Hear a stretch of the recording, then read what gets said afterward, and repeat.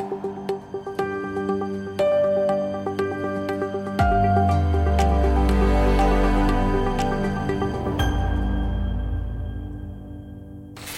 everyone, this is Nick Weber with Archer here for another Direct Connect. Today I'm joined by Stacy Bressler, and we are going to talk about projects, everyone's favorite P word. I know one of the places I work, there's a running joke that projects were things that never got done.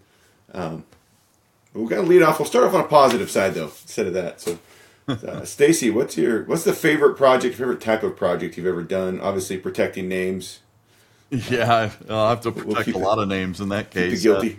Yeah, projects. One of my most favorite projects is a fairly sizable one. It involved multiple parts of the company.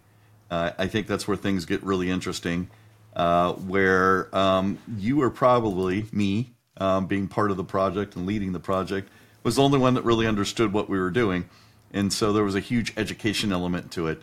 This particular project, as you might expect, had to do with maybe cybersecurity. Rolling out a fairly sizable intrusion detection system back in the day. And this is in the 90s, where IDS was just starting up. So, and I was in the banking industry at the time, another critical infrastructure.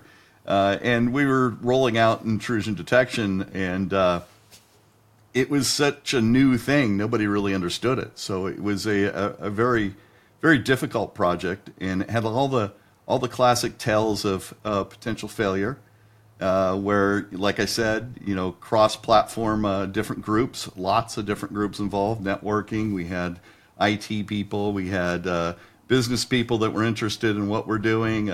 We had risk assessment elements to it in the fraud departments, and they wanted to know what we were doing. And at the same time, it was a highly technical solution, so that hadn't really been deployed anywhere else. We were kind of at the front end. Our peer at the time was Microsoft. We were talking directly to their chief security officer as he was rolling out the same technology at the same time. So very, very interesting project. Nice. I think most of my most favorite ones probably go the other direction, where they're more simple and there's a very clear, this is what we're going to do. I'd say one of the most recently would be when I went in for a gap analysis, and at lunchtime I said, well, do we want to keep doing the gap analysis or just want to start fixing things? And we actually built the project plan on the fly for the first couple of weeks. But it ended with a very concise, we actually ended it with an audit for that project. So it was kind of nice to have that complete, everybody's done, we know we're done, moving on. There are no, as Brent calls them, dangling participles afterwards. But we had a good project manager assigned by the client on that one, who I love that because she used to say she was my babysitter, and I didn't argue because I need that. But well, isn't that what most project managers are doing, right? They're the babysitters of the efforts of all the activities and tasks, and their goal is to ensure the timelines are met and to report status. Yeah, I imagine they're kind of like a rock band's manager. I think back to the movie The Dirt that was on Netflix a few years ago. Kind of like the guy who makes sure that everybody gets where they're supposed to be, all the divas get all the stuff they need, everybody keeps themselves out of trouble. That's a good project manager. There's always a diva, isn't there? Yeah, it's usually me. Yeah, well, in our industry, it could be you, but in our industry, it's often it's the IT/OT fight, right? Any project that's dealing with that, you have divas on both sides, and the project manager or sometimes the compliance office team have to be the middle ground, right? They're dealing with building relationships and trying to deal with all those hurdles and distrust that's been established over the years. So that's a real challenge for most of those type of projects. That really leads into kind of my next question is, where do you see projects usually derail or stall out? Well, that's one of them. Whenever there's a conflict, right? Most people are adverse to conflict, where I embrace it. Conflict is where you solve problems, right? If you don't have conflict, you may not even see the problem. If somebody's not speaking up, we may be causing an issue, a real issue. So, you got to read between the lines. Somebody is a constant complainer. Well, there's obviously something there. There's always something that might be of consideration. And for the silent ones, those that are being super silent, you got to pull out, hey, is this right? Is this wrong? What are you thinking? So yeah, that's my thoughts on that. Yeah, I'd say it echoed that one, that unresolved conflict or conflict that doesn't get addressed at all, that kind of simmers. That's usually the biggest one. The other one I see is when people they lose focus. Nobody knows what the next step is. There's not a clear, whether it's an actions on node or Gantt chart or a clear path. And then the next shiny object comes along. The shiny object's a big deal. That happens a lot, where in the middle of a project, something new comes about and takes precedence and priority. And, management has the right to make those changes of priorities. I do see another area where things come, unglued is when you have the wrong project manager or somebody that is acting as a project manager but think they're the technical lead. Project managers, I got to tell you out there, I've been a project manager for years. I've held all kinds of certifications in project management. First thing I learned is I'm not the technical guy. I'm not the solver. I'm the processor. And you got to take that step back. It's always, you want to be part of the solution, but that's not your role. When project managers start taking on that role, because they're trying to fill the gap, usually because they're not getting the help they need from their technical staff, they often try to fill that gap themselves. That's where I see a lot of things go sideways. Yeah, I think that's probably the biggest one. I'd agree. It's when a project manager either fills a gap or they start to feel unsure, revert back to what they know, which is the technical piece. I mean, that's something you see in leadership a lot of times. When you see a leader start micromanaging, usually it's because they're feeling overwhelmed. Yep. But yeah, the roles are key, and that's one of the things I really appreciate on that SIP 14 one I did a couple years ago. It was very clear. These are the roles, responsibilities. Everybody understood them. If somebody wasn't meeting their role, then it was a conversation. It wasn't, oh, we're all going to pitch in and try to cover. So thinking through that, and we've kind of gone through the derailers and how to fix those. If you're starting off from scratch, what's the best way to make sure your project goes well? The first thing I've always done with any project that's assigned to me, it's usually pretty nebulous, right? We want to be secure, or we want to have this compliance requirement 100% compliant, right? We don't want to have any issues. Those are pretty nebulous things. So discovery is the number one thing. And discovery, what is the issue? What is the expectation? So, and there's different levels of that information. So first and foremost, whoever's assigning that project, whoever's the sponsor of that project, you really need to understand what their expectations are. Get that in writing. You don't have to have them write it. You write it for them, but do the interview. So you can establish what the end result, what success looks like, right? If you don't know what success looks like, then you're making it up for somebody else. And that's not your role either as a project manager. You need to really know what success is supposed to look like. And then you get into the different subject matter experts that you need to find who those are, collect those individuals, and have an interview with each one of them. Say, okay, here's what the executive or the sponsor expects at the end. What do you think needs to happen in order to achieve that task? Once you collect all that information, you're set. Now it's just creating the activities in order to achieve each one of those tasks. And there's going to be some consolidation and some overlap is going to be brought up. But, you shake all that out and you have a project plan. And from there, you're just defining timelines, dependencies, and making sure people do what they say they're going to do. The biggest thing that I think that sets the tone is a project charter. And I hate writing them, but I love having them. Anybody who's been on any volunteer stuff with me knows that if we do a committee, I'm putting together a charter. And I hate writing them. To me, it seems like such delay getting the work done. Mm-hmm. But so helpful to have that lined out. And it's kind of like a tool I used to use in the military, the back brief, or the brief back. Say, all right, I just told you this, now explain it back to me. That's something I found, particularly when I was at Grant, when I'd use the project charter idea, which was, my boss was a big proponent of it, so that got me actually using it. And I would take it to our CFO and say, all right, here is what our project plan is. Wait, I didn't say that. Well, here's what we interpreted you saying, so now where do we need to close that gap? And we had all that lined out before the first screwdriver got picked up. That was so helpful because everybody knew what to expect. Everybody knew where everybody else was.